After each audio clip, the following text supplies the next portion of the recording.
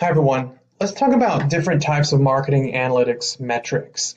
Aren't necessarily going to go into the technical calculation of them all, but just want to talk about ones that we use a lot in marketing to basically measure how we're doing and track progress and meet goals and things like that.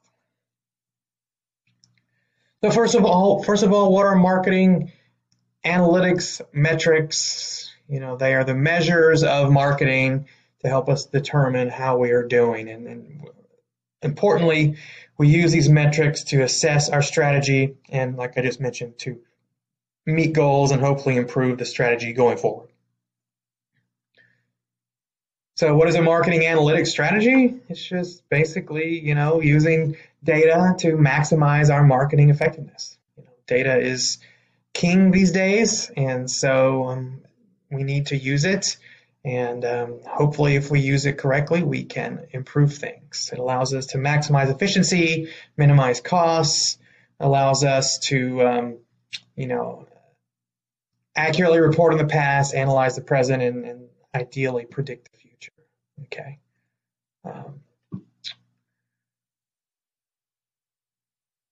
Let's talk for a minute about marketing campaigns and their life cycles. So a marketing campaign runs through basically three major phases.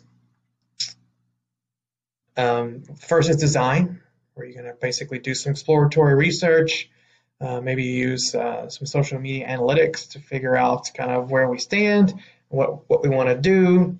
Then we move into the implementation phase, which is where we do everything to create the campaign, put the campaign in place, probably do some A/B tests along the way to make sure that things are going well. And then the evaluation stage is we compare our results to our original goals, see how we did, and start over. So kind of rinse and repeat, as they like to say. Even within one kind of piece of marketing content, it can go through one pretty interesting life cycle. Okay, you create an article, a blog post, for example. A visitor reads the blog post. They connect to this piece of content somehow. They then decide to go to the website. Then they contact you, and then they become a customer within 5 days. And then the process kind of starts over. So analytics is used in all of these steps. We want to measure, how well read the article is, and what do people do once they read the article, and where do they go, and how many of them actually contact us, and how many of them actually buy, and how many of them, are repeat buyers, and so on and so on. Lots of analytics in here to help us see how we're doing throughout this product campaign or this content life cycle. Okay, so talking more about design, again, it starts a lot of times with exploratory research. We find out what is going on. We read our comments and reactions to our social media posts. Okay, and that helps us kind of form some hypotheses about what sort of strategies would work well and would not work well. That leads us into implementation, where we, again, put things into play, and we do what we can to ensure the success of the campaign. We clearly regularly monitor our results to adjust things if it's necessary. Kind of that whole rinse and repeat. And then evaluation. Did we meet our goals? Did we do what we said we were going to do? And what does that mean for the future? Can we redo it, start it over with new goals, with maybe different implementation? Lots of things that come into play in the evaluation stage. Okay, so mentioned briefly also a marketing analytics strategy. Just basically boils down to the success of campaigns need to be measured, so you've got to have an analytics strategy to go along with a marketing strategy. You've got to decide how much money to spend on the analytics. You've got how much time you want to spend maybe improving those outcomes. And just know that analytics is a continuous process. We've mentioned that a couple times, but just to repeat for emphasis, marketing analytics is a continuous function of measuring the results of campaigns. You identify, you analyze, you improve, you identify, you analyze, you improve, you identify, you analyze, you improve, and you go so on and so on. Okay? So within any marketing analytics strategy, there are really three phases. The first phase is you identify the metrics you're going to use. The second phase is you're going to analyze the metrics. And based on what you find in phase two, you move into phase three where you take improvement actions. And then again, you move back to phase one, back to identifying the metrics, and you keep rolling. Okay. Step one, identifying your metrics. You need to have a goal in mind, come up with some questions you need the data to answer. Your metrics basically help you evaluate and quantify what you did. Helps you determine if you are meeting your goals. This moves you then into step two, analyzing the metrics. You've got to have systems in place to track the metrics. A lot of these can be automated through dashboards, through web analytics, things like that. You also want to make sure you compare them to benchmarks, maybe to past performance, maybe industry standards, things like that, to help you determine how well they're working.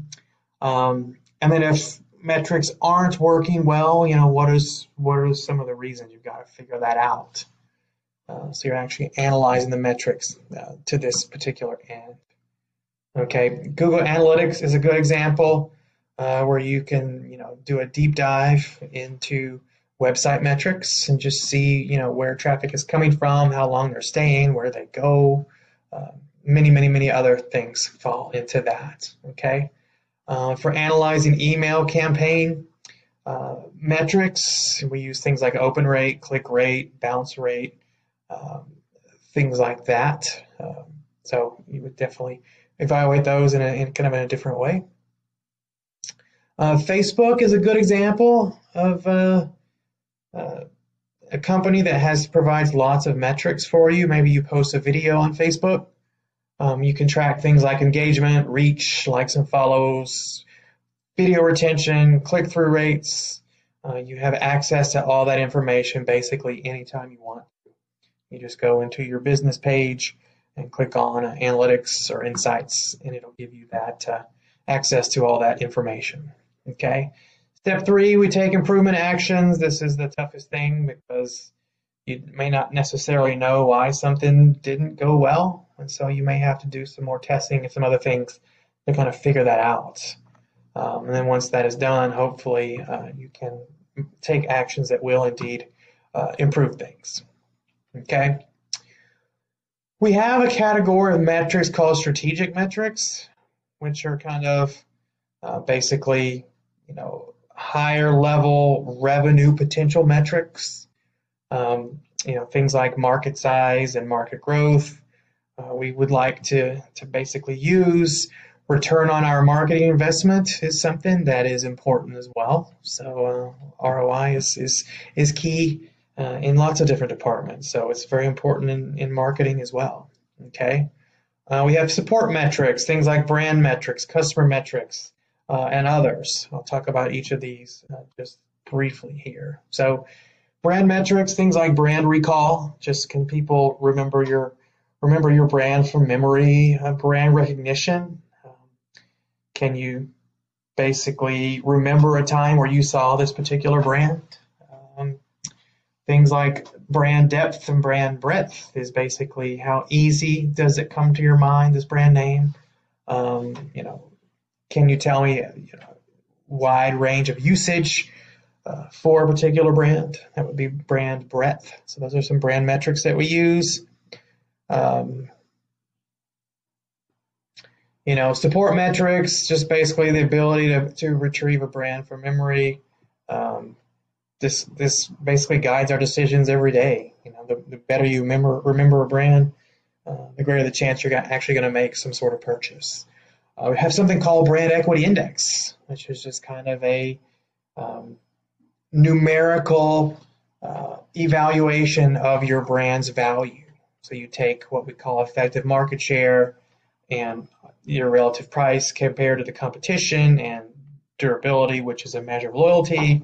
You kind of multiply all those together, and you get what we call brand equity index.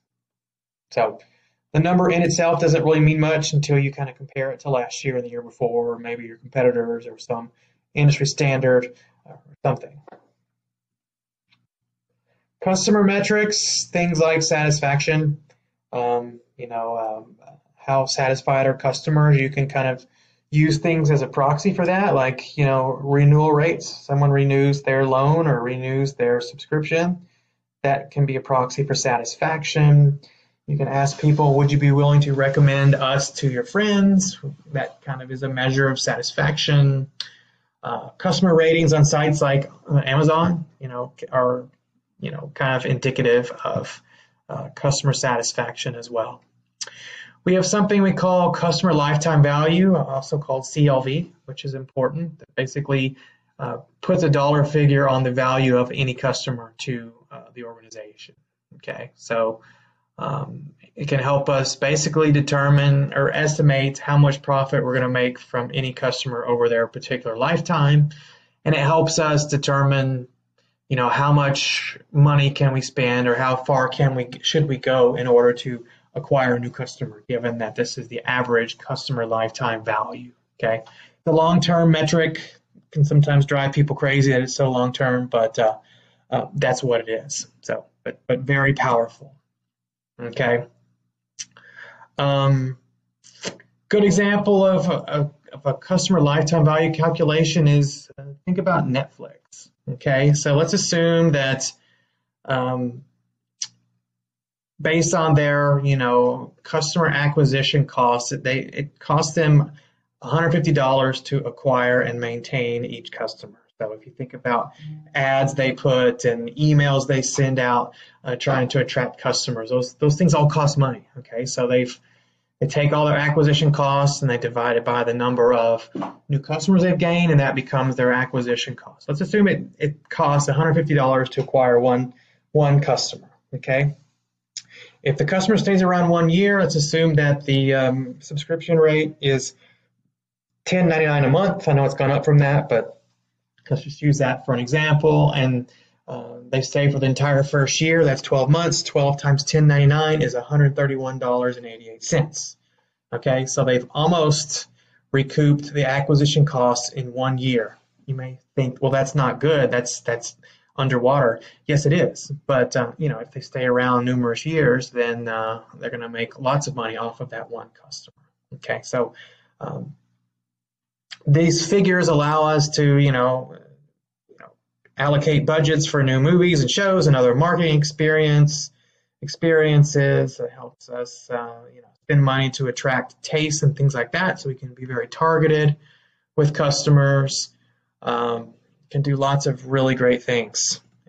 It's driven some significant value for the firm. If we know that the average customer of Netflix is around for 25 months at $10.99 a month, then that customer lifetime value figure is going to be very much in the black. Okay, so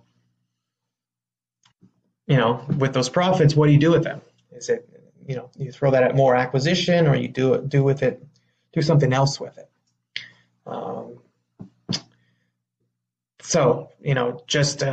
Netflix is also very good at retention. People subscribe and they don't leave. So you may be listening to this right now and saying, well, yeah, I have a Netflix account and haven't listened to it in months, but I'm still giving them my money. So what in the world's going on?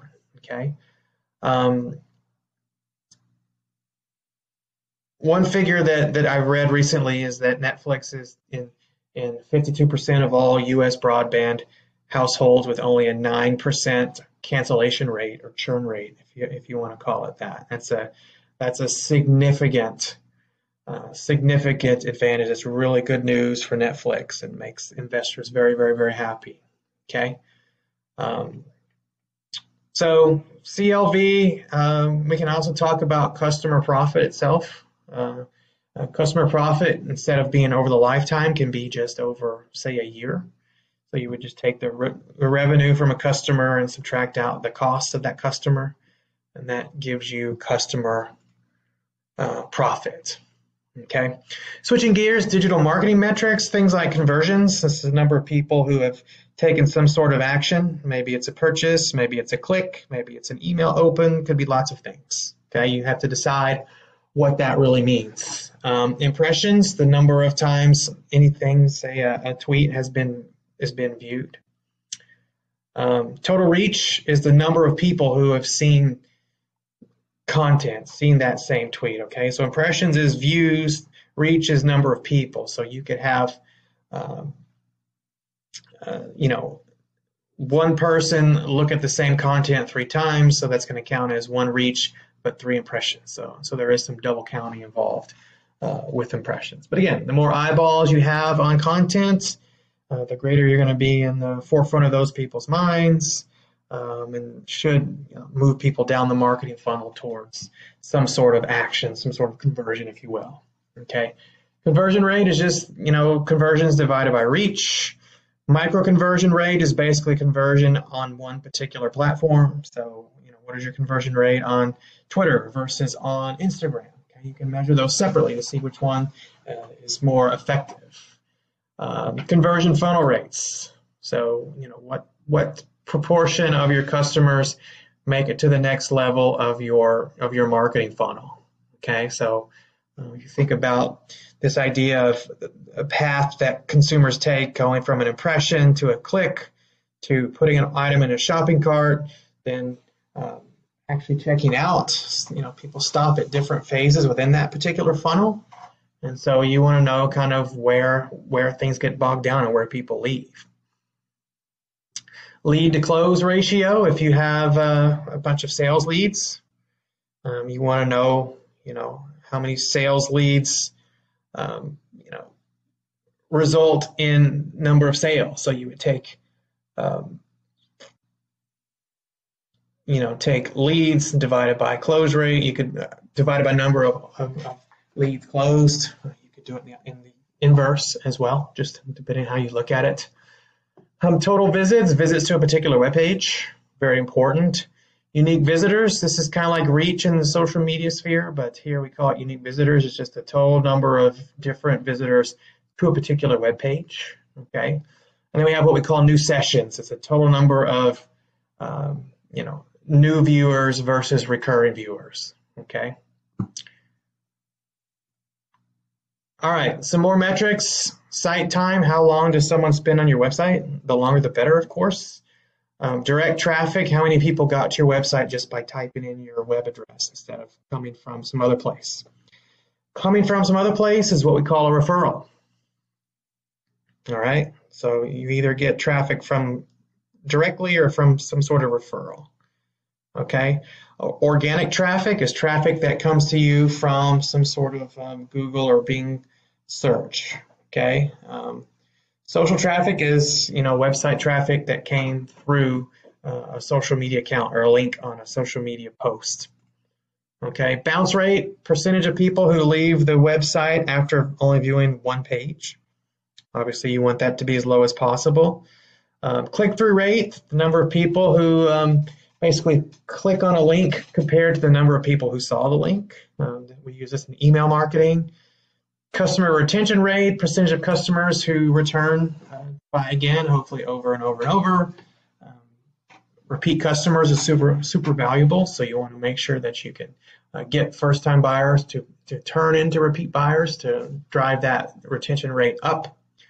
Customer acquisition costs, we already talked about, just basically acquisition marketing costs over time divided by the number of customers acquired in that same particular period. Open rate is basically the number of the percentage of people who saw an email from you that actually opened the email. Okay, then we have development metrics. Basically, it measures a company's ability to leverage competitive advantage in product or service development. You can put development products into different categories like low cost, customization, quality oriented, responsiveness, and product innovation, and have metrics to kind of determine how well you're doing there. Low cost metrics, for example, measure the ability to deliver goods and services at a low cost. Customization metrics measure the ability to tailor products and services to specific customers. So, if you're using cookies to track customers, you can use that information to greatly customize offers. So there are metrics that help you determine how well you're doing that and how detailed the customization is getting. Quality metrics ensure that companies produce high quality products and services. Things like certifications. The more certifications you have, the more quality allegedly you have. So it's just a simple metric. Do we have it or do we not have it? Responsiveness metrics. If you have an active customer service department, you want to measure how responsive they are to customer needs, customer complaints, customer questions.